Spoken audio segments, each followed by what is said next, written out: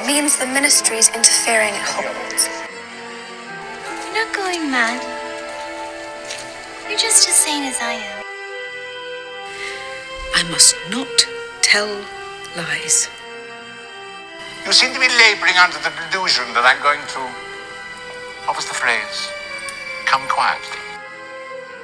Hey everyone, welcome to Hogwarts, a podcast.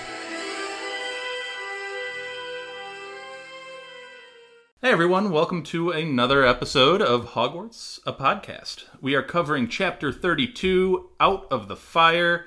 We have a very special guest with us because she's back. It's been a long time, Julie. I'm back, everybody. It's been a very, very long time. It's been such a long time. I'm so glad to be back. You last recorded, I think it was back in August. Yeah, sometime in the summer. Which was maybe it was within the first 10 chapters of the book was the last time we had you on. And now we're at chapter 32. I know. So it's kind of crazy to think about. I'm back just in time, too.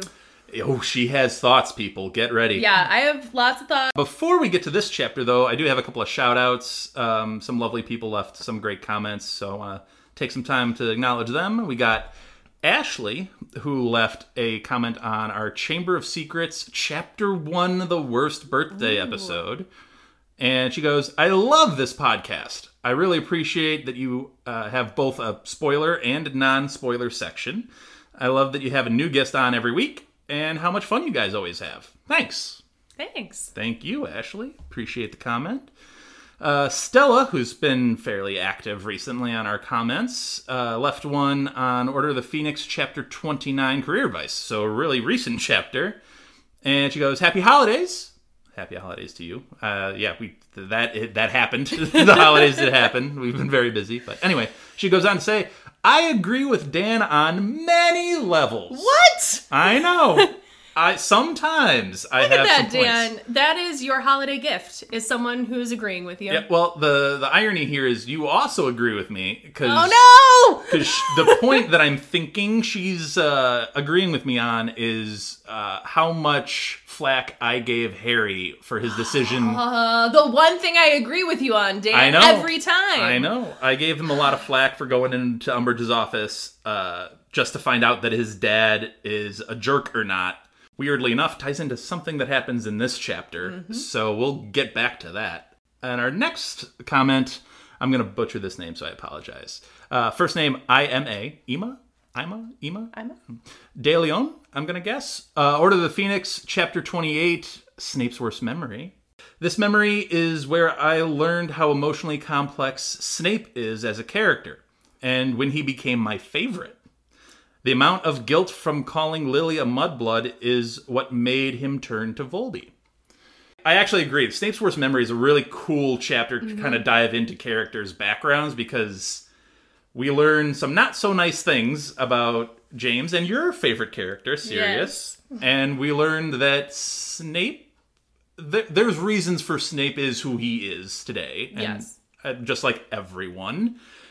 Childhood does matter in people's development. And I feel like, too, the thing that's very interesting with Snape is up until this point, he's very much been portrayed as, like, the scapegoat for everything that can, like, go bad. He's been the scapegoat for our trio for the longest time, and I feel Ever since Sorcerer's Stone, because he was supposed to be the one trying to go after the Sorcerer's Stone. Exactly. Yeah. And so I feel like now we're starting to get more into the reasons behind some of the disdain that he has for our trio and actually saying that it's not just some type of like stupid petty drama. I mean, it's still kind of stupid and petty, but like I appreciate there's that trauma now, in there that has created this. It's not coming out of nowhere. Yes, but I mean, putting that trauma onto a child that's not connected to it, completely different story. But correct. I appreciate that now we're starting to get into the deeper layers. I think it's really interesting how this is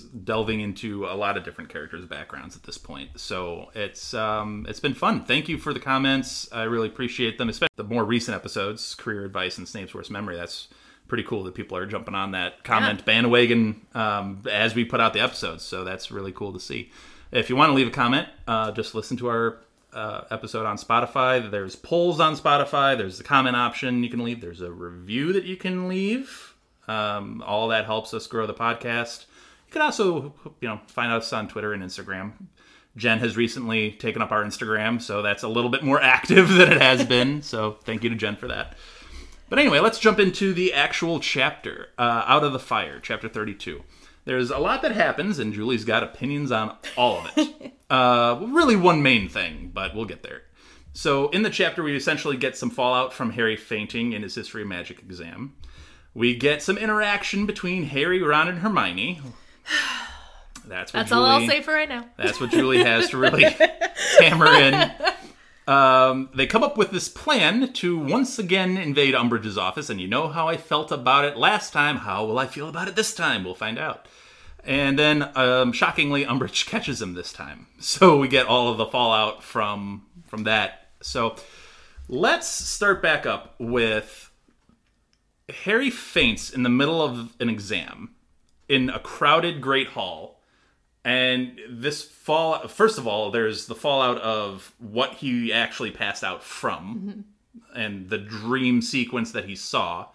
And then he wakes up, everybody's staring at him. The professor's over the top of him being like, are you okay? I know the exhaustion from exams can drain anybody. Listen, I've taken a lot of exams and I don't think I've ever passed out from they haven't been wizarding exams, but that's true. This is a History of Magic exam, so I don't believe it's taking that much out of you other than boring you, which has been a problem with this class from the get-go. Fair enough. His main focus is, I need to help Sirius. I need to figure out a way to help Sirius. So he runs to the hospital wing looking, which is a great cover because he needs to go to the hospital wing. He just passed out anyway. And he runs and he's looking for McGonagall, but he's informed that she's actually been transferred to St. Mungo's. Can we just take a quick second? Everyone, hang on to your seats because I'm actually going to compliment Harry. I think potentially for the first time ever. Because you know what? This time, he actually went to get help. Harry actually went, hold on, something bad's happening. Let me find the grown-up. Yep. And he actually tried. So you know what? Way to go, Harry, for not doing something stupid from the get-go. Yeah, he actually took the proper steps. Yes. And he goes to a person, he does think very quickly here, because he's like, I don't have Dumbledore. Mm-hmm. I don't have Hagrid. Yeah. McGonagall's the only one I have left. That at least he's somewhat close with. Yeah, well, and that who's not gonna look at him like he has 3 heads and be like, what are you talking about? McGonagall's done a very good job in this book of taking him seriously. Yes. So, it's a sign of growth in Harry that he's like, hey, I need to go find McGonagall. Even though McGonagall, even if she was in the hospital wing and not at St. Mungo's, is in no condition. What is she going to do? Listen, he looked for help. That wasn't just his fellow teenage friends. So way to go, Harry. But also, bro, what you doing? So what is his next option? He's got to find his next best hope, which is Ron and Hermione. And this is where we get into some issues. So obviously he finds them. He's like, hey, we got to go to the Ministry of Magic. We got to save Sirius. And they're appropriately like, I'm sorry, what? What are you talking about? Well, I also love that Harry's thought process of finding Ron and Hermione was McGonagall's not here. What am I going to do? Who am I going to talk to? I don't even know. There's no one here. Oh, right. My 2 best friends who helped me through every single major life challenge, who helped figure it all out, who helped me save the day, who are always my support system, who I always yell at. What about them? Well, I guess they'll do because no one else is around. We're about to be somewhat harsh on Harry here. And somewhat is kind, Dan. I will try to be Harry's voice. So essentially, he's telling him everything. And he wants them to go to the ministry. So he's trying to sell them on this. Mm-hmm. And I'm going to break down the 3 angles that we have here between the 3 of them. Harry is obviously in a very panicked, stressed, sleep-deprived, exhausted state. That his only family member, we're going to call Sirius family. Sure. His only family member is in danger and at risk of being lost. Right. I'm not 100% going to be on the let's throw Harry in a ditch for all of his, I agree. There's some reasons why he's acting the way he is. Hermione is being Hermione in the best way possible of just being like, okay, let's actually think about this. Let's be smart about what we're about to do. And Ron, you might think, well, Ron's just helping Harry because they are best friends. Well, no. Ron is looking at this through his lens of what the facts are, because he's going, I know it's a dream, quote unquote, but he was right about my dad. Mm-hmm. And if he's right about my dad, he could very well be. Why wouldn't he be right about this? Well, which is why I think the boys are looking very much in the present facts, and Hermione is looking at the what whole could picture be coming down the line. Yeah. She is looking at okay, there is potential that it's just a dream. There is potential that this whole thing is a trap. I mean, Hermione literally lays out Voldy's potential plan here. Yes. Like point for point. I guess what we're saying is it's a complex situation that the three of them are in. Yes. Because I think they all do have some valid points here. I just happen to lean towards Hermione because I think she's making the most reasoned argument against trying to go. And eventually she convinces Harry to be at least on the more cautious side and be like, hey, let's take a couple of steps here before we just jump in. Like, shouldn't your thought process be like, figure out a way to communicate with Dumbledore? You can't tell me that there is not a single way to communicate with him. And like, I get it. It's a stressful situation. The stakes are very high. But Harry, stop yelling at the people who are trying to help you. I get it. It's stressful and it's a potentially life or death situation. But we saw it at the beginning of this book and we're seeing it now that Harry continuously will lash out at Ron and Hermione when they're trying to be supportive and trying to help. Their little conversation, let's say. This was like my favorite part of the whole chapter because I think it's so funny. Is so loud that it actually permeates the walls and the door of the classroom that they got into. And Ginny and Luna enter, and Harry immediately snaps at Ginny. And Ginny's just like, excuse you, who do you think you're talking to? My favorite part, though, is that when Ginny and Luna enter, Ginny says that it recognized Harry's voice. And, like, don't get me wrong, like, you know your friend's voice, and you know your friend's voice whether they're, like, whispering, they're loud, or they're, like, shouting. But I just think it's so funny that it's, like, he's in this room shouting. Hark, do I hear like, the dulcet tones of Harry screaming throughout the halls? And they're like, we recognized Harry's voice. And Luna's just, like, Ginny gets fiery in her own right out the gate, and Luna's just like, whatever. Yeah. I'm here. I'm present.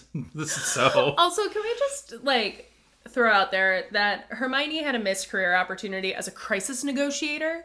Because, like, I feel like she would be, like, fantastic. Like, yeah, that should have been some of her career advice. Yes. Like, magical hostage situations or something like that. I mean, that's essentially bank robbery. What this is. I think she'd be fantastic at it. Like, everybody calm down. Yeah. Everybody Let's do chill. this plan. Let's think through. I guess the five of them now come up with this plan that they are going to invade Umbridge's office again and use the Flu Network. So the plan is Ginny and Luna essentially act as a barricade of sorts in the hallway. Hermione's going to go into the room with Harry so he's not alone and someone's in there just in case. And Ron is going to kick the whole thing off by telling Umbridge that there's a disturbance somewhere else in the castle. Peeves destroying the Transfiguration department. And I love how Harry's like, I knew Hermione was in when she didn't object to the destruction of the Transfiguration. That's nice. Sign of solidarity and loyalty. Yes. Because apparently one of your closest friends is not loyal to you. One of your friends that has literally faced death with you multiple times. Sorry, I'm still salty about how Harry treated Ron and Hermione earlier. And how he still treats them now. It's fine. Yes, we had that whole debate back in chapter 4. Yep, still salty about it. You're still salty about it. I will tell you that 77% of our listeners still say the Arthur-Percy argument was worse. I think it's because we're all looking at the fallout perspective of, well, I think everyone who's in the 77% is looking at the fallout from it. Of people saying, like, the things that they know will dig the daggers and then it causes the division in the family. Whereas, like, for me, I think that the friend fight is worse because it's like, you know that they're going to stand there and take it. And you will keep going and screaming at them just to essentially, like, vent, but you're not venting. You're venting while also targeting them. So you're putting all of your anger from everything else into your friends and just punching them over and over and over and over. I think Ron and Hermione kind of knew they deserved a little blowback, which is why I think they kind of took a more passive result of it. Whereas here, I don't think they... Like, Hermione knows, no, I have every right to step up to you right now. I'm going to do it. So I think that's the difference in those two situations, there and here, I think is why Hermione's maybe a little stronger in this particular scene. Well, I mean, think about it. Earlier in the book, like, Hermione was literally crying because of Harry, like, going at her. And, like, I would have to imagine that at this point, she's like, no, we are done with this. I am done. Let's, like, all take a second. As I tell my toddler, let's take a deep breath. This isn't about missed mail over the summer. This is about we're going to lead a coup in the ministry, or something like, not a coup, but we're going to, like, lead an assault on the ministry. Special ops. Yeah. So anyway, the plan is Harry does remember to bring his invisibility cloak, which you and I have been on. Like, if you're going to do this, at least remember to have the appropriate things. He also remembers the knife that Sirius got him to open locks. That's interesting, how you remember the knife, but not the package that Sirius gave you to specifically communicate with him if you needed to. Well, and I don't know if we should knock Harry for that, or if we should be knocking J.K. Rowling. Presumably, to get to the knife and the invisibility cloak, which we haven't heard of either of them for a little while, especially the cloak. He hasn't used the cloak in a minute.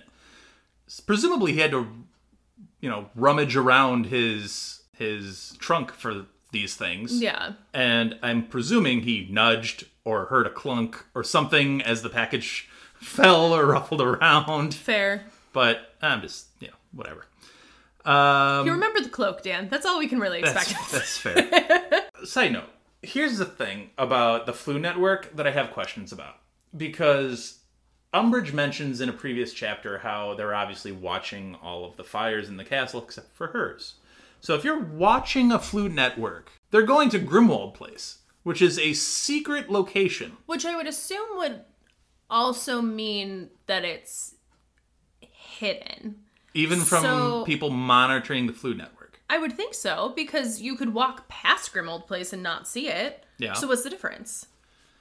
It's just odd to me that, like, Flu Network is trackable or traceable.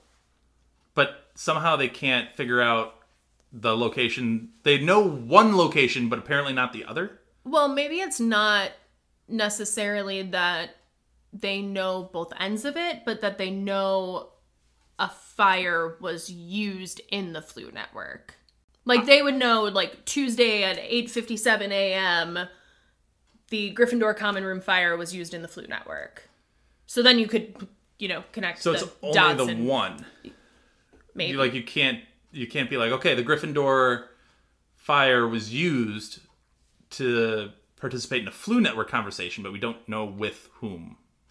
Well, I would think that they would know, like, both ends of it, but not necessarily, like, connected. It's just an odd That's thing. the way that, like, I see it, because otherwise you're getting into, like, essentially, like, wiretapping Kinda. calls. Yeah. So I mean, that's essentially what this is. My guess would be that they know when the fire is used in the Flu Network, but not necessarily where. Now, if someone's sitting there and recording all of these, they can look through and go, okay, the Flu Network was used from 8:26 to 8:29. Let's see what other, like, fire in the Flu Network was used for that amount of time. I will give you that the Grimmauld Place has an immense amount of protective enchantments on it, which could work, or it could block whatever tracking system the Ministry might have. Mm-hmm.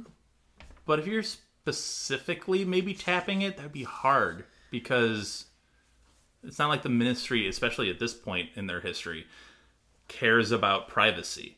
Like, they will try to break whatever they have to break to find... Because clearly something's going on that they don't approve of. But I don't know. That was just my 2 cents question of like, wait a minute, why can't they track Grimmauld Place as the place the Food Network's being used? But anyway.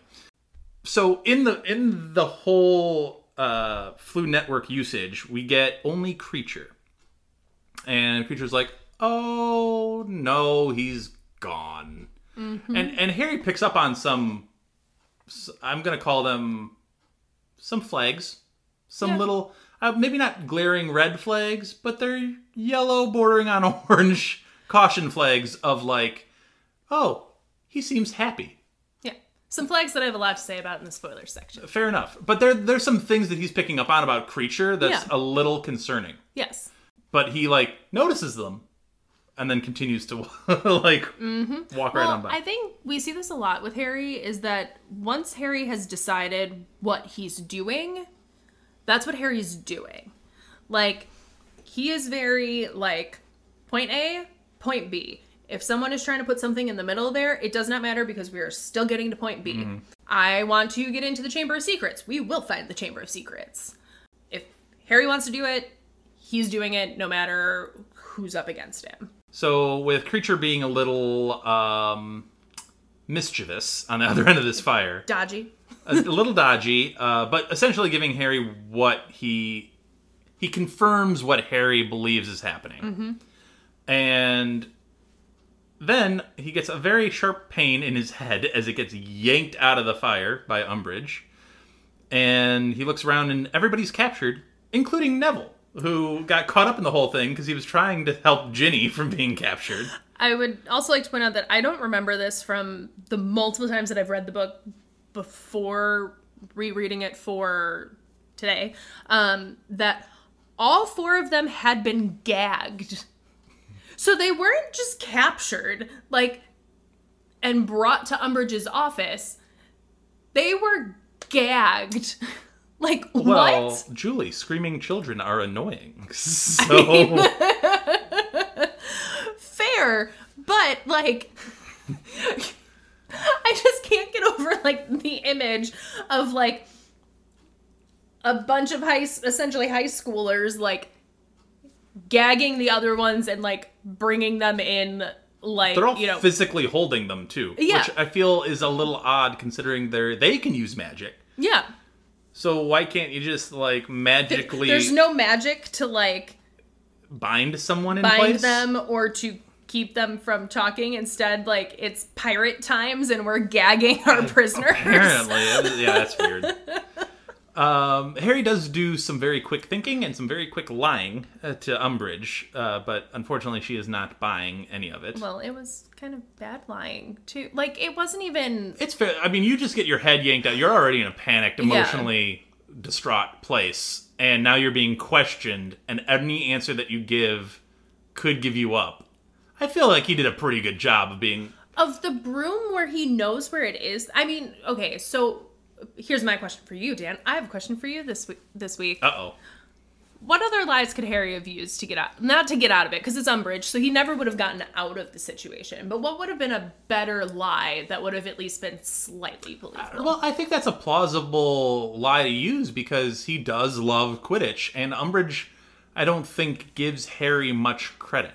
So if it was someone that gave Harry more, like, if he's trying to spin a lie on McGonagall, like, obviously this would be a really subpar lie. I get that. But Umbridge doesn't really think much of Harry. But Umbridge, since she doesn't think much of Harry, I feel like she also seems to think that Harry is very, like, conniving and is... which, I mean, to be fair, he is a little, like, conniving in regards to Umbridge, in a good way. I don't think that Umbridge would go, oh, yeah, he's probably trying to get his broom. Like, if I heard that, I'd be like, okay, what? Bro, you know that it is locked in the dungeon, and what are you doing in the Flu Network to find your broom? Mm-hmm. I mean, I guess the only other lies that I could think, he could take credit for the Niffler, and the Flu Network could be the way he's getting Nifflers into the room. Like, he could throw that lie out there. Yeah. Or, like, I was even thinking it could have been that he wanted to, like, talk to McGonagall, so he was trying to see if there's a fire at St. Mungo's. I don't know. Could also be plausible. I don't know how he would cover that to make it not look like he was trying to do something on, like, Dumbledore's behalf, but, like, I just feel like of all of the lies that he could have told, he picked, like, the most obvious lie. I'm going to be 100% truthful. If I was under the gun and that much, like, stress and exhaustion, I don't know that I could have come up with better. Like, okay, fair. Like, off the top of my head, I honestly don't know that I could come up with better. Anyway, so we get, as Umbridge is pestering Harry with questions and trying to get him, the Slytherins are laughing about, you know, the Weasleys potentially all being expelled and there not being another Weasley here.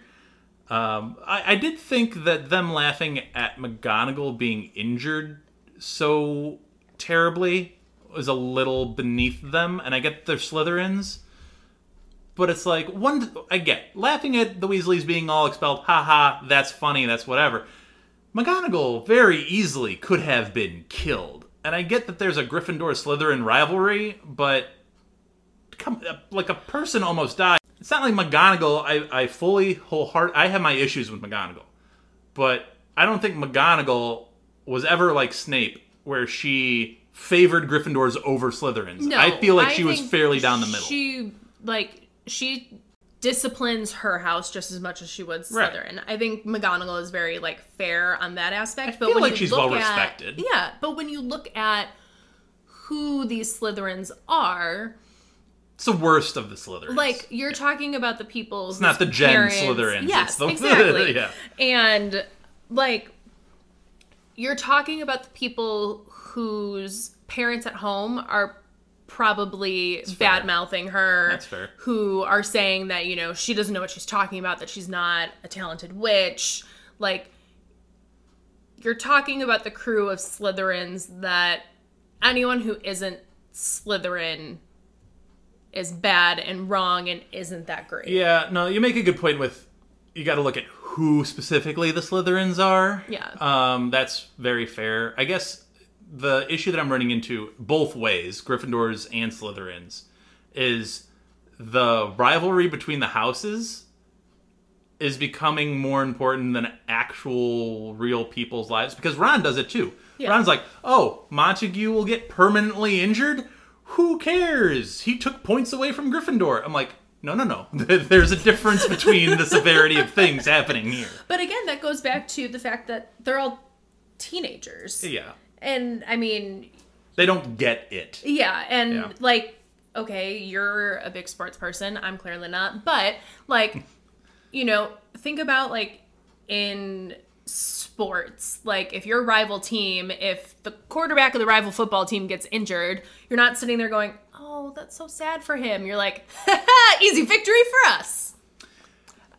I'm not wrong. That's true, although getting hurt and missing a couple plays is one thing. Being like, his career is over. I'm not like, yeah, his career is over. But there's a part of you. There's a part of me that's like, oh, we're probably going to win this game now. But I'm like, I'm also hoping, oh, I hope he's okay. Just, okay. You know, there's that little guilty part of you that's always like, I'm happy for this, but I don't want it to be like a real bad. Think about it. We're talking about that, and we're in our 30s where... that's fair. You know, you're talking about a bunch of teenagers who don't necessarily understand any... I mean, they understand the severity, but I don't think it clicks as well. Mm-hmm. So, Harry finally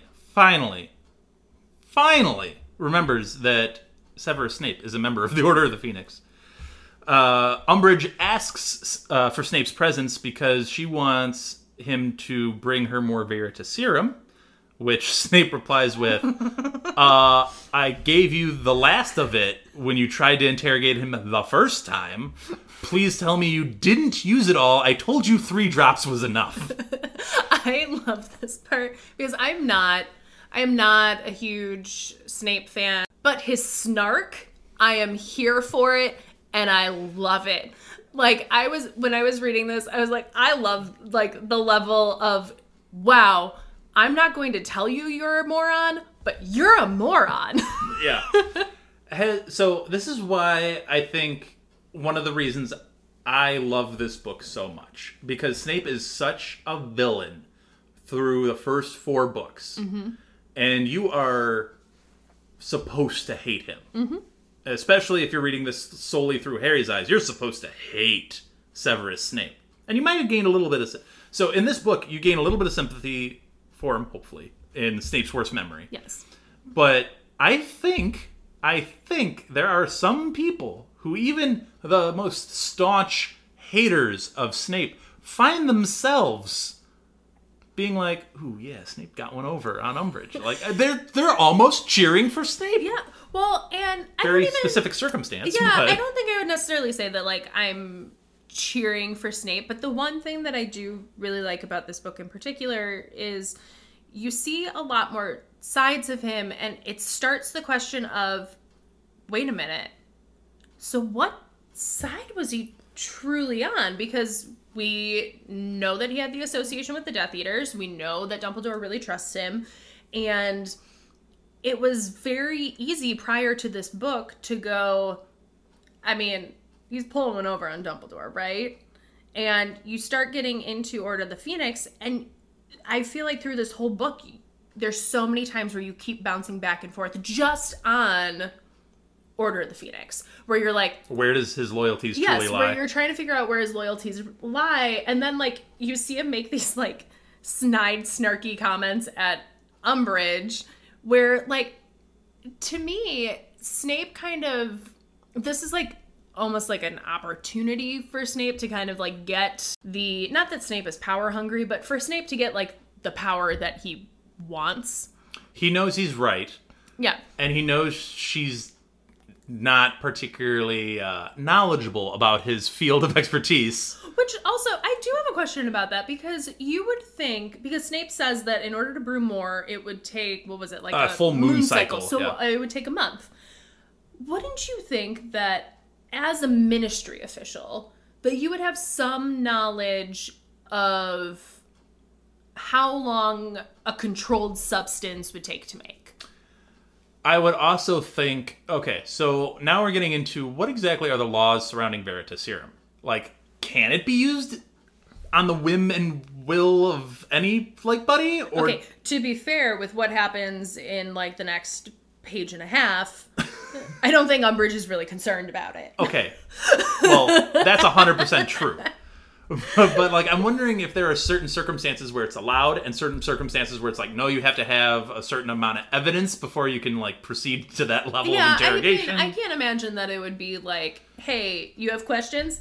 Get yourself some answers. Snape brings up the point of the, like, oh, and I can't use it, but, you know, my hand might slip over your pumpkin juice. And so I think there has to be some level of, like, control and regulation, and I don't know if it's like the ingredients or if it's you have to like state that you're making some and storing it. Like, it would make sense that a potions master would have some. Mm-hmm. Or that there would even be some in Hogwarts, when you consider like if there's a security risk happening at Hogwarts, like there's a lot at stake. Also, if you're Umbridge and you knew this was probably going to be part of your new regime, you'd think you'd ask Snape for, like, a little bit of an actual store of this. But to Snape's point, he was like, I only told you to use 3 drops. That's on you. Yeah, well, and, I mean, I think even if Umbridge, like, knew she was going to use it, like, she's, I don't want to say dumb enough, because that's a little harsh and mean, but she's also in a state herself right now. Yes, so it's like she's in her own, like, heightened state. And so I don't think that there was the foresight of, let's make sure that I have a bunch of this potion. I think it was well, that was a lie, so we're going to get to the truth as quickly as possible. Mm-hmm. Because she's trying to lay down the law so quickly that why would you sit there and have a conversation when you can just get your answer? Yep. Well, Snape doesn't do enough for her. So she immediately puts him on probation for not helping enough. Literally, it's like 3 paragraphs in this book that I'm literally like dying laughing at because of the level of snark coming from 2 adults. And I can imagine Snape here vividly in my mind just going like, huh. Okay. Like I just whatever, like lady. see him like raising a single eyebrow and like, all right, and just like leaves. Like, cool. There is, and you, Julie, have to admit, this is some pretty quick thinking on Harry's part. As Snape is walking out the door, saying he's got Padfoot at the place where it's hidden. And I think it's really good on Harry here to come up with a way to get information to Snape that no one else in the room should get. Yeah.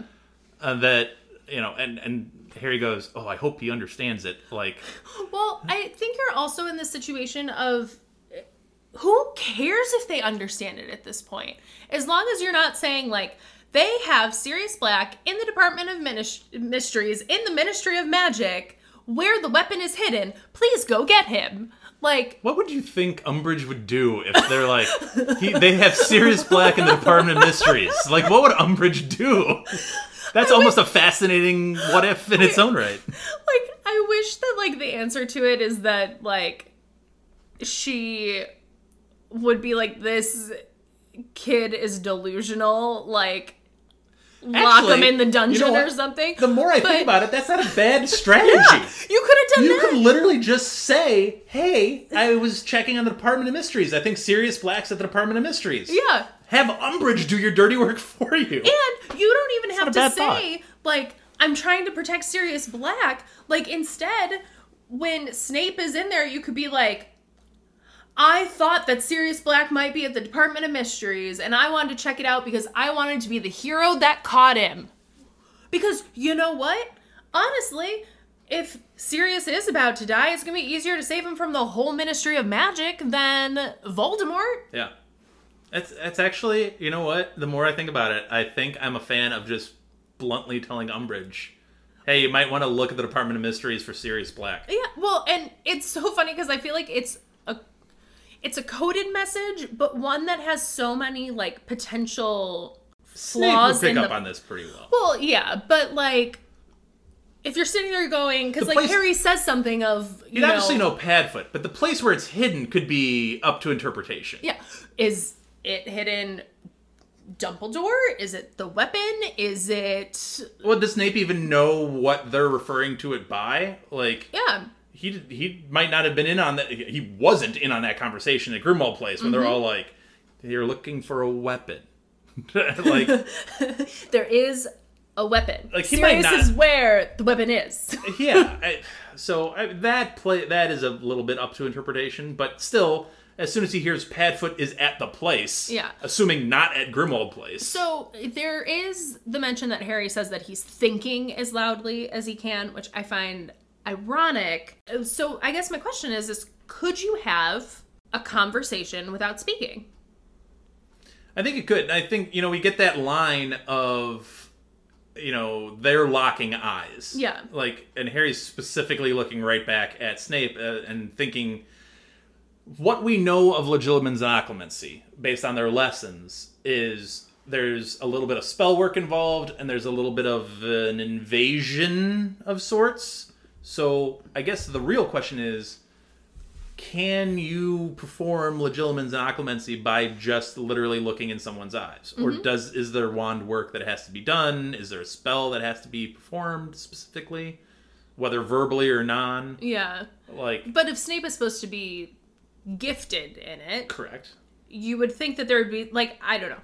I would think that if I were Snape and this was happening, and our main trio's history, and what's currently going on with the Order of the Phoenix, that if you're coming into that room as Dumbledore's, I don't want to say right-hand man because that's a little too close, but we're just going to use that for lack of better terminology right now.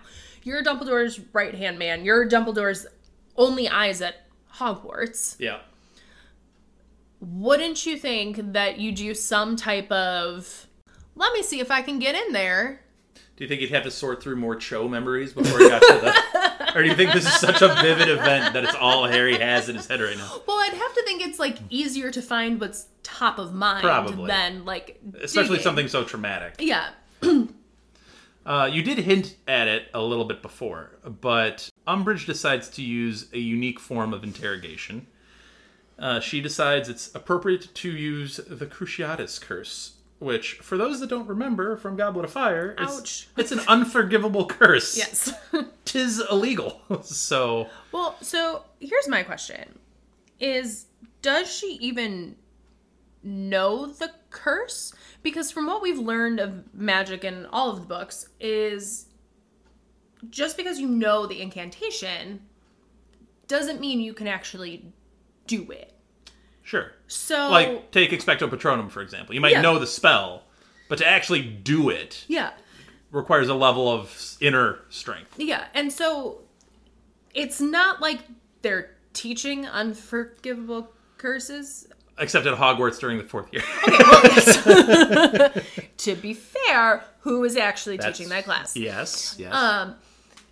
But she strikes me as the person who would be like, I'd be able to do this. Not just boasting about it, but I feel like she'd be the type of person that practices it, like in her home. Or like even if she didn't practice it, I could see her as the type of, because obviously you practice magic so that you don't have the dire consequences of just going for it. Mm-hmm. So I could also see Umbridge, especially where Harry is concerned, being like, you know what? If I say it and instead of torturing him, it snaps his neck, like, you know what? Problem still solved. Probably. Well, she doesn't seem very concerned about...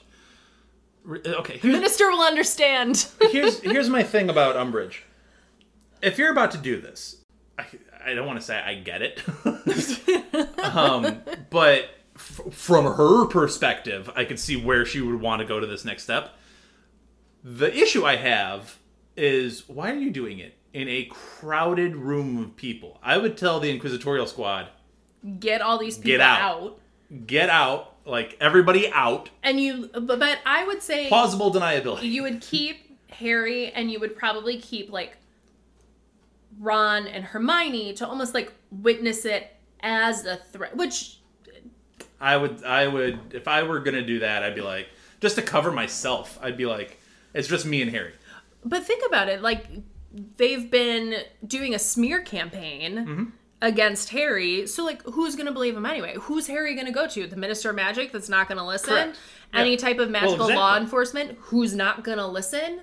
Like, he has no one who's going to believe him other than people who, if they show up to his defense, are also going to get arrested. Yeah, well, that's what happened at the beginning of this book, is you had one other person, and it wasn't the most reliable person, but it didn't matter, it was one person. Yeah. So, if anybody is there, forget, like, 4 or 5 of just the Gryffindors, forget, like, if one of the Slytherins buckles, you know, which could happen because they're after their own skin anyway. Yeah. So, I mean, because then you could be like, okay, well, you were in the room where that happened, so we can charge you with being like an accessory to it because you were binding and gagging the other people in the room. So we're going to put you on blast. Yeah. You'll go to Azkaban. Oh, no, you know, she did the Cruciatus Curse, and I was like, whoa, no, that's not cool. I'm also just like, don't get me wrong, I think I've talked about this before. I love a good villain. Like, I will take a good villain any day over, like, an amazing hero because I think there's so much complexity and there's so much of the... whoa, I didn't realize that they would actually go that far. And so one of the things that I love about Order of the Phoenix is actually Dolores Umbridge, because she is such a terrible, terrible, terrible person and villain. But it's like, it all comes out of nowhere with her. Like, with Voldemort, you can see the plan. Like, you know what his endgame is, and you understand why he's doing everything to get to his endgame. With Umbridge, it's just, hey, here's a pen that makes you bleed. That's an interesting question that you bring up, is Umbridge a good villain? I kind of want to get to that point in the spoilers section. Yeah. Not because it's necessarily spoiler, but just because we're running long on the non-spoilers. And we still have a bombshell that she drops here of she ordered the Dementors after Harry in chapter 1. Which again, villain. Well, yeah, but I mean, that's kind of a bombshell that she drops here. And Harry's even like, I'm sorry, like, forget Sirius for a second. That was you? Like, all that trauma you put me through early was you? What? And she was like, well, there's a lot of hemming and hawing about how we deal with this Harry Potter kid. And I was just like, I'll just do it. Yeah. I'll just take care of him. Okay. Diabolical. Psychopath. Yes, that's what I'm saying. She's an amazing villain. Like, wow. She's about to use the Cruciatus Curse, and then Hermione stops mid-curse and spills Dumbledore's secrets, the secrets of Dumbledore? Yes, that's it. She spills the secrets of Dumbledore out into the room and starts talking about his weapon. And you know what? It would be good if you actually brought the Inquisitorial Squad, because then students would know. They could use it on you. Students would know. Also, give that girl an Oscar. Yep. Like, Yep. man. She did a great job selling it. Yes. And then who also helped her sell it was Draco. I love the little like throwaway line where he tried to hide it, but Umbridge caught the glimpse of greed in his face when it was like, weapon that can like oust Umbridge and all of this, or just oust, you know, it's a Dumbledore weapon? Yes. Who knows what that could be? So she noticed the greed on Draco's face and was like, okay, it'll just be me, Harry, and you. And we'll go off to find this weapon. And that's how the chapter ends. I feel like, really quick, as we're wrapping up this non-spoiler, Hermione's the MVP of this chapter, yeah? 1,000%. I mean, like, far and away. Like, she not only in the beginning is the, okay, let's look at the logical scenario here and, like, go through the logical steps and think this through before we do something rash when we literally have all eyes on us. And then she's like, okay, this is how we relatively safely figure it out. And then she's the one that gets them all out of everything. Yep. Way to go, Hermione. Way to go, Hermione.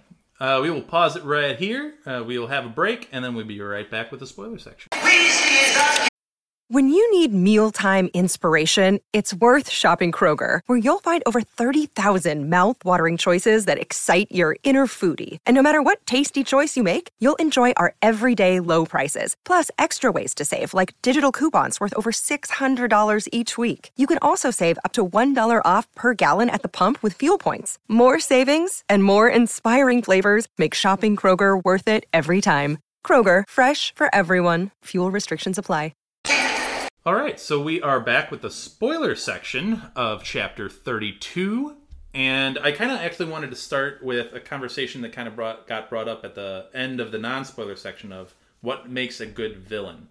And you were talking about Umbridge, and I'm like, is she a great villain? And I know I've said in earlier chapters, she's honestly one of the big factors that makes me love this book so much, ironically, because I have anger, actual anger and real emotion when I read her bits, because that's what she brings out of me, which is great. I think if literature invokes emotion in somebody, that's great literature. So to that point, yes, I do agree. But I think Snape is a better villain because of what you were trying to get to, of there's depth there. Yeah, but I think it's just not a one note. Umbridge is very one note. She is, but Snape is layered. I think, to me, part of what makes Umbridge a good villain is since she has that, like, almost like one note quality, it's like there doesn't seem to be a line that she won't cross. And to me, that's one of the things that ends up making a really great villain, is when you have that, like, shock factor of you saw that coming from nowhere and you're like, wait, I'm sorry, you decided to do an unforgivable curse, like, when you work for the ministry? Right. And so for me, like, with Snape, a lot of the stuff that puts him more in the villain realm is stuff that, like, you see why he does it, you can see the motivation, whereas, like, for what does she even get out of this at the end of the day? And I guess we're in spoiler Like- section, so we could even go into the Voldy of it, because we obviously, in the next book, find out a lot more about Voldy's background and his history, and a little bit about what makes Voldy Voldy. Yeah. And even he has some depth to his evil. Well, So, and I think with Voldemort too, like, I guess we need more depth on what in Umbridge's childhood made her the way that she is. well, and think about, like, with Voldemort, like, how many people has he killed over the course of the books, and no matter how many people he kills, like, especially once, like, he essentially orders Cedric's execution, we'll call it, like, yeah. after that happens, like, you're kind of at the point where it's like, he could kill anyone, and the only reason that it's affecting you is because you have a connection to the character. Not from the shock value, not from the, I can't believe he would kill that person. But it's just, the only thing that Voldemort does is almost like the stereotypical bad guy of he is going to torture then kill. Mm-hmm. Whereas Umbridge, part of what makes her such a, like, almost diabolical villain is, like, there's almost, like, a sick sense of satisfaction from, like, the pain and the agony. She almost gets a joy out of torturing these children, whereas, like, Voldemort is, everything is a means to an end. So I think we briefly got on this topic in one of the previous chapters of, like, Voldemort does enjoy torturing people, and he does enjoy killing people, but his enjoyment comes from the power of it, like him exerting his power. I'm more powerful than you. Yeah. Umbridge seems to enjoy the pain that she's inflicting on someone. Yes. Like, that's what she enjoys. Like, she enjoys the pain. She enjoys that she is the one that has, like, caused it, and that she gets to wield this power. But more it's sadistic. Not, yes. It's not I still think with Voldemort, even with him enjoying the power of torturing and killing, like, it's still a means to an end. He's doing it because it's getting, whether it's to get rid of all of the Muggleborns, or it's to get the information that he needs to stamp out Dumbledore, like, whatever it is, everything, you see the motivation, you see why it's happening, and none of it fully surprises you. Like, you get the shock value of Cedric's death, but then you're like, I mean, it's Voldemort. He was gonna go and kill a baby. Yeah. Like, it's fine. Whereas, like, Umbridge, you just keep reading all this stuff and you're like, I'm sorry, you decided that detention was going to involve a pen that's essentially a scalpel on your hand? Yeah. Yeah. It's a new level of villain in a way. Yeah. And, like, I love the villains that, like, I don't want to say have no boundaries, because typically, like, the boundaries you hear about is that, like, they won't, like, kill someone. And most villains, especially when you're talking about in, like, a fantastical world, seem to have, like, no issue with that. There's so much shock value and interest, and sitting there and going, like, think about her pulling Harry out of the fire, and then her deciding, okay, first I'm going to use a highly regulated substance to get the truth out of him. Oh, we don't have that? You know what? Even though I have 10 witnesses here, I'm going to do an illegal, unforgivable curse, and the minister will understand if he finds out. Oh yeah, by the way, when people were trying to figure out what to do with you because you were the problem, I'm the one that decided to essentially try to kill you, but not actually kill you. I think you hit it on the head too with Voldemort does what he does, which is heinous and awful and unforgivable, but he always usually has a reason for doing it. Like, he does it with a purpose. Yes. Which doesn't make it better, but still. Umbridge seems to just do it because she likes it. I almost wonder why she wasn't put in as at least a teacher when Voldy takes over Hogwarts. Like, the Carrows are made the Defense Against the Dark Arts teacher, and then Snape is headmaster. Yeah. So, do you think, like...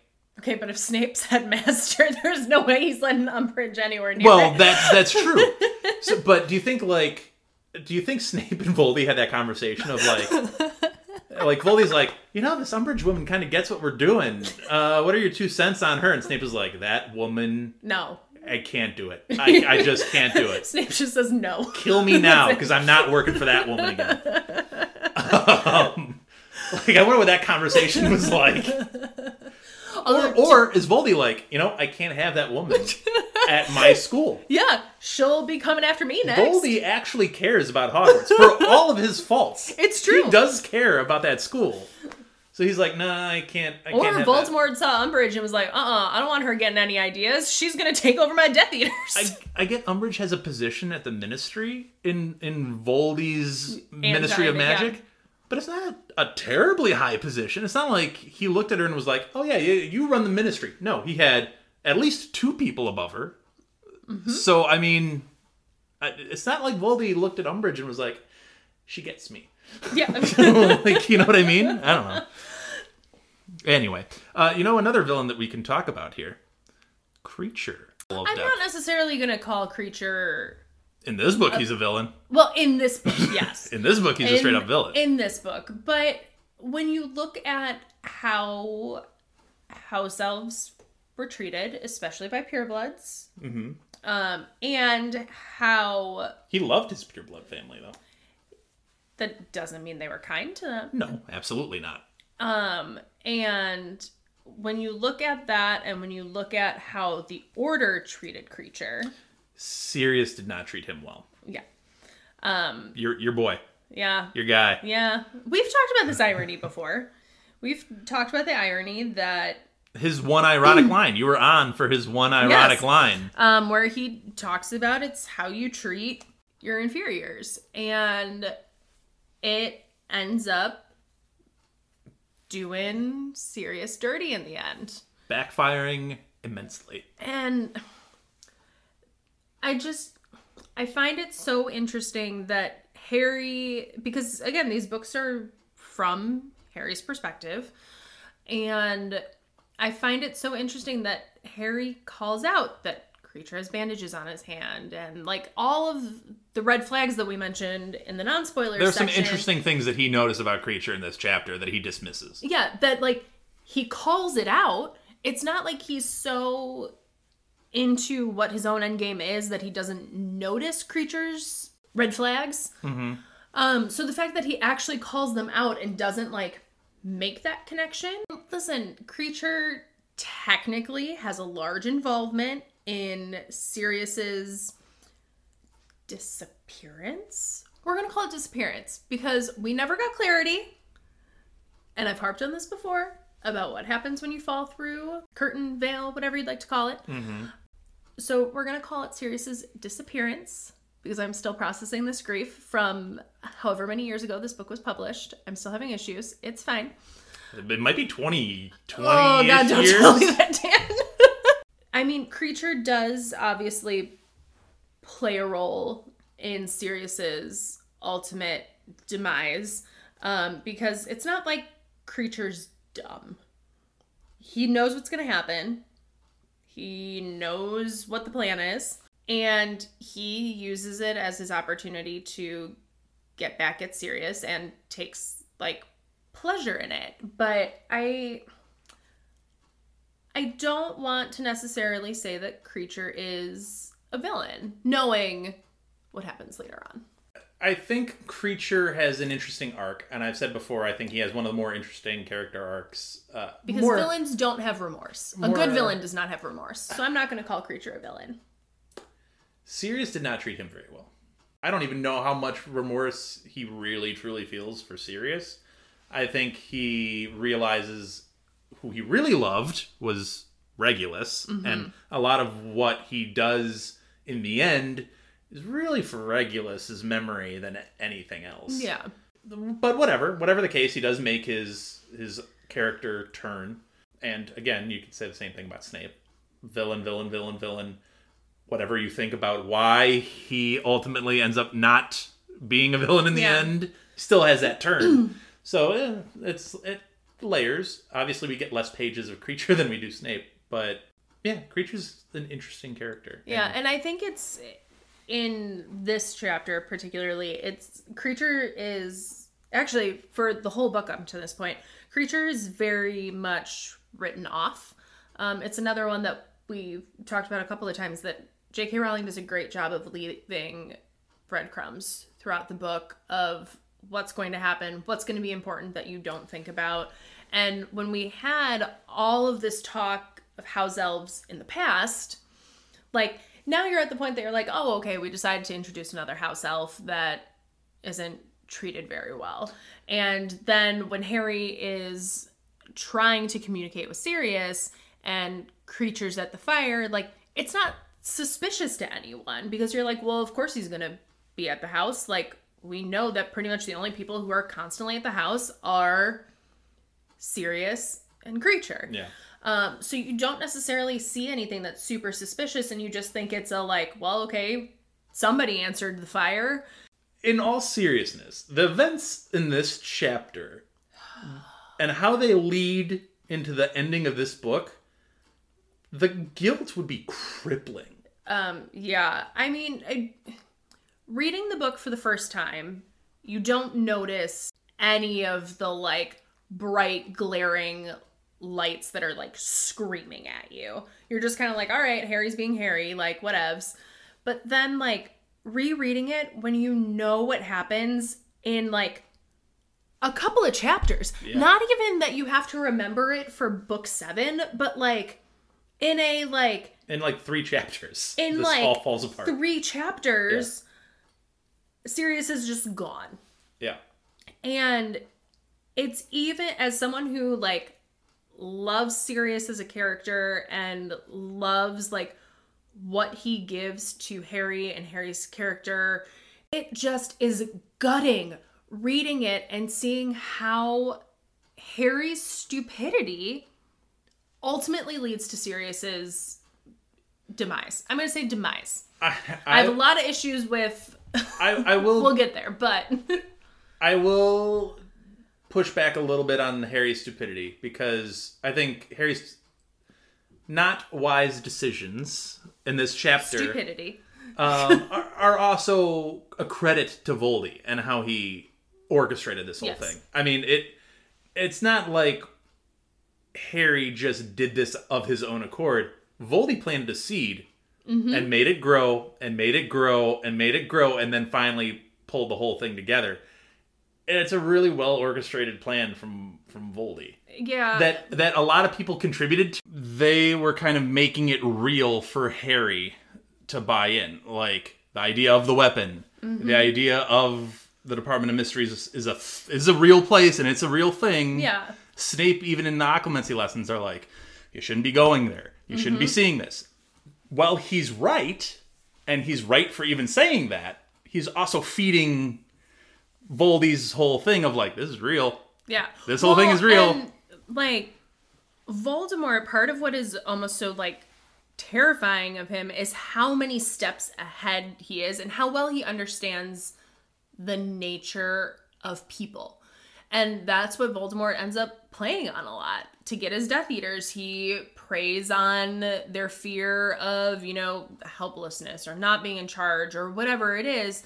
And Voldemort knows how people's minds tick. And I think that's what makes Dumbledore so terrifying to Voldemort is, like, you don't know what with Dumbledore. I mean, you could argue that Dumbledore is also a villain in this entire series. And I'm sure a lot of people would make that argument once you get to the end of Deathly Hallows.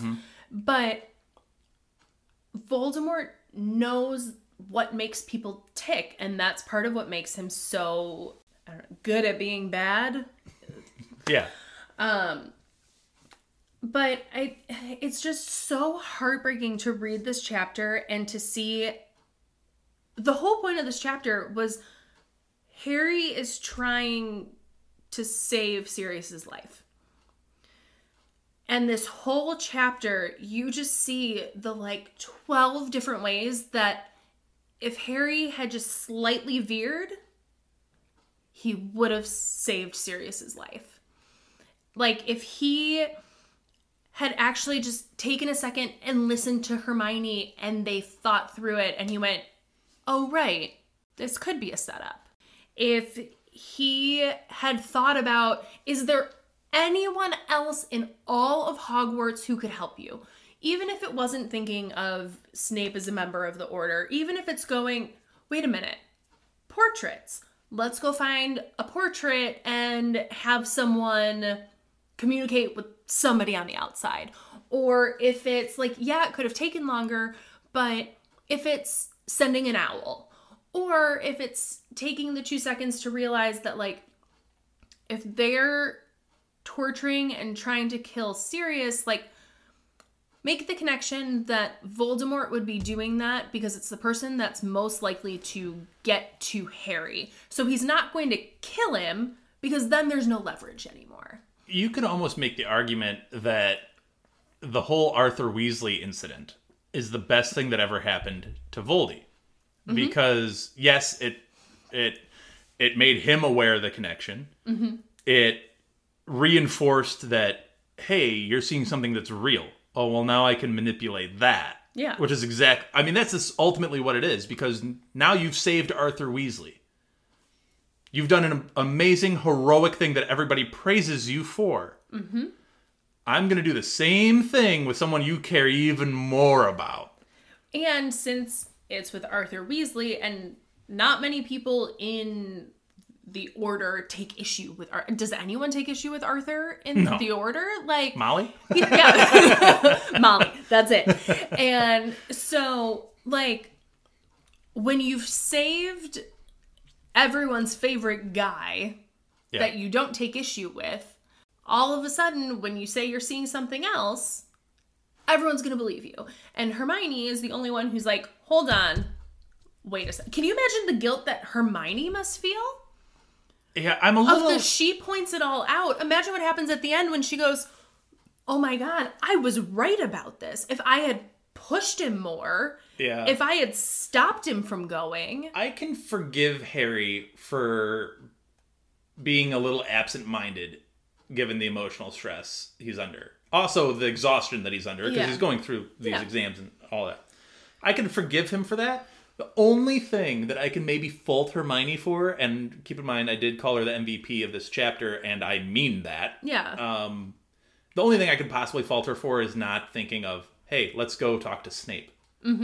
I think that's the thing she probably would normally actually say. Yeah, I think part of it, which we touched on earlier, is that we've had so much of him being the scapegoat. Oh yeah, villain, I'm not saying Harry would do it. We can't trust. Well, Harry like, I'm wouldn't do even it. saying, like, I don't even know that Hermione in this situation would think to say, like, hey, Harry, one of your, like, arch nemesis, like, let's go talk to him and see if he'll save the one living person that he hates the most. So I think the true what if comes in. He runs to McGonagall in the hospital wing. She's not there. What's his next step? What if his decision is not run to Ron and Hermione, but it's like, okay, who's next in the Order that I could maybe contact? And he then goes to Snape. Then that could be like a whole thing, because Snape has been...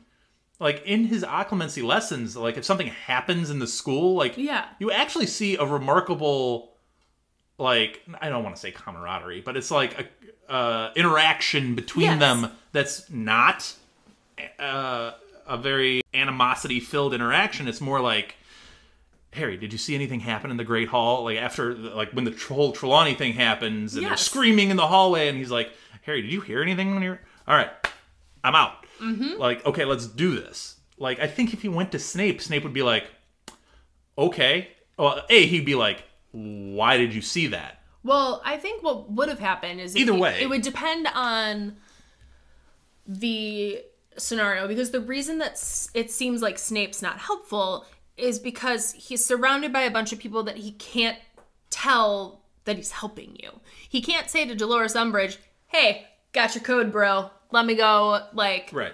Let me go call the troops. He can't do that when Harry goes individually, though. When he goes and finds him in his office. And that's what I'm saying. It's like, if Snape was alone in his office, I think something could have happened. I mean, there would have been some level of snark, but there would have been I still think there would have been some level of Snape There would have been snark first, and he would have pulled the Hermione argument of...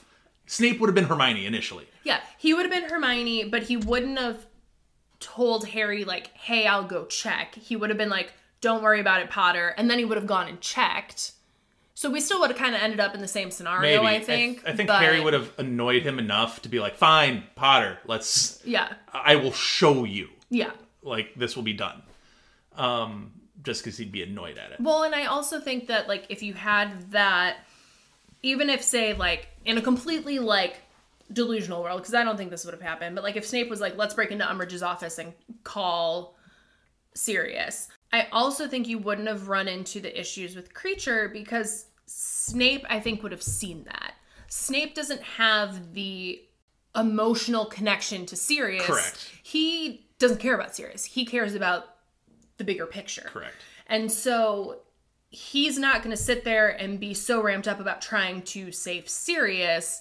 He's trying to figure out the problem. Yes.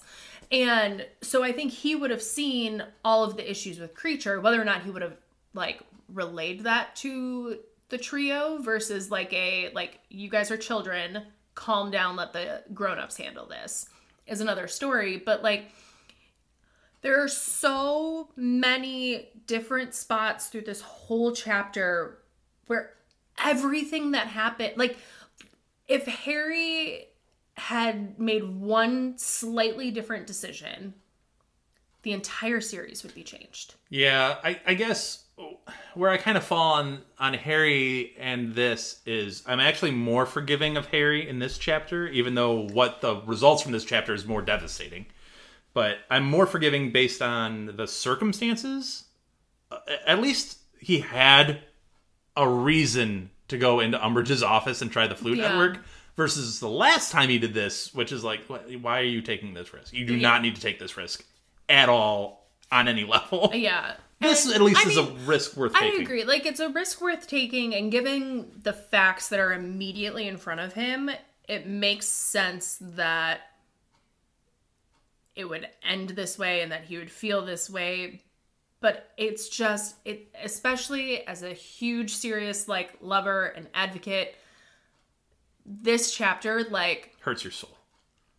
After reading it for not the first time, and you just see all of the different ways that Sirius's life could have been saved, it's almost like every single time you notice that Harry skips something that could have saved him, it's just like twisting the knife, like, over and over and over and over and over, because it's like, dude, right there, if you just chilled out for half a second to listen to what Hermione was saying and you guys walked through it, Sirius would have never been there. Yeah.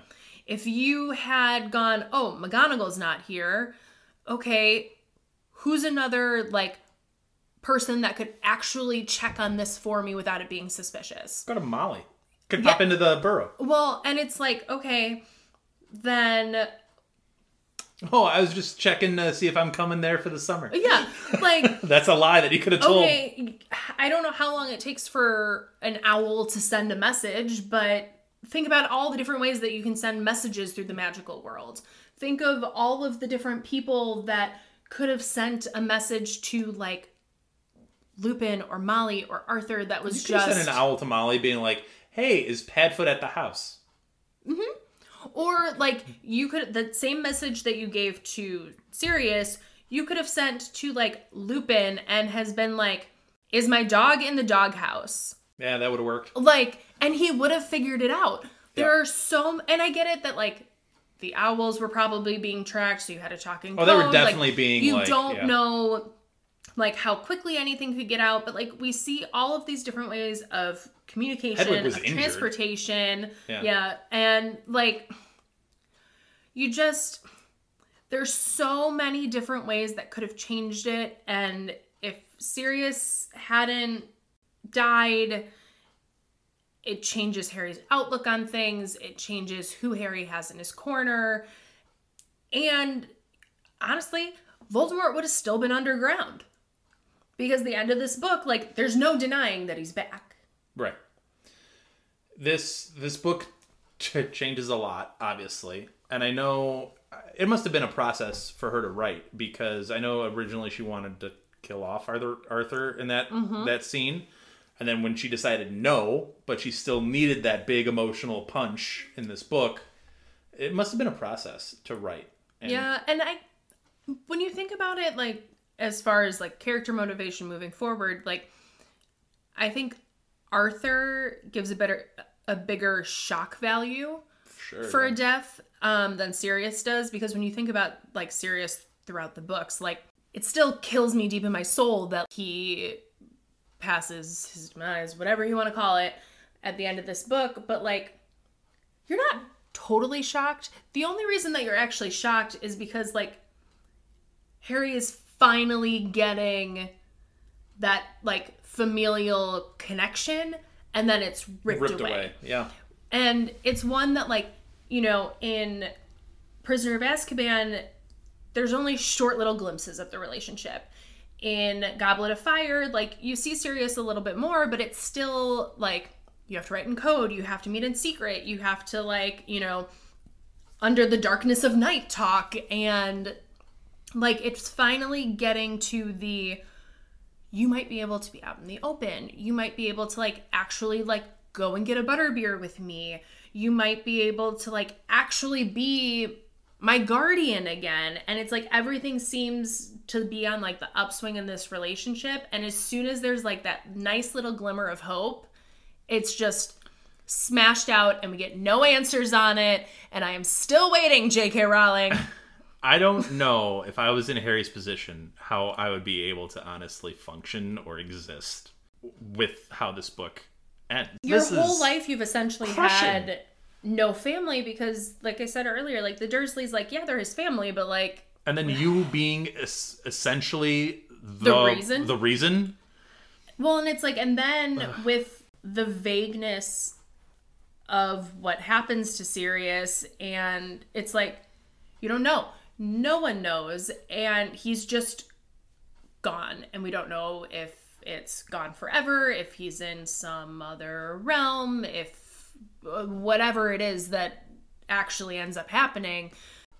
And I can't imagine that makes it any easier, because it's not like you can be like, oh, well, and he's in a place of sunshine and rainbows, and that's why it was in the Department of Mysteries. There is nothing about this that can give Harry any level of peace. It's a packed chapter that has so many epic consequences for the rest of the whole series. Mm-hmm. And yeah, it's an interesting one to kind of break down. Do you have anything else for spoilers? I think that might be it. Other than me laughing when Umbridge says, do you think I can't handle 2 wandless teenagers to Malfoy? And I was like, I mean, I don't know. It's a load. That's a load to handle. I don't know. All right. Well, on that note, we will end it here with Chapter 32, and we will be back next week. And thank you guys. Again, thank you to those wonderful comments at the beginning of the episode. We really appreciate all that. Check out our Spotify when you listen to the episode and leave a comment, leave a review, participate in our polls so we can find out all 77% of people that disagree with Julie. Also, check out our Twitter and Instagram where you can, or X, whatever. I'm going to keep calling it Twitter. Same. Check out our Twitter and Instagram where you can leave kind of comments on the episode, and we will shout you out here on the podcast. So with that, we will leave it here, and we'll be back next week for Chapter 33. Bye, everybody. Thank you for listening to Hogwarts, a podcast. If you like what you've heard, please click the subscribe button on your preferred podcasting app and follow us on Twitter and Instagram at Hogwarts a Pod.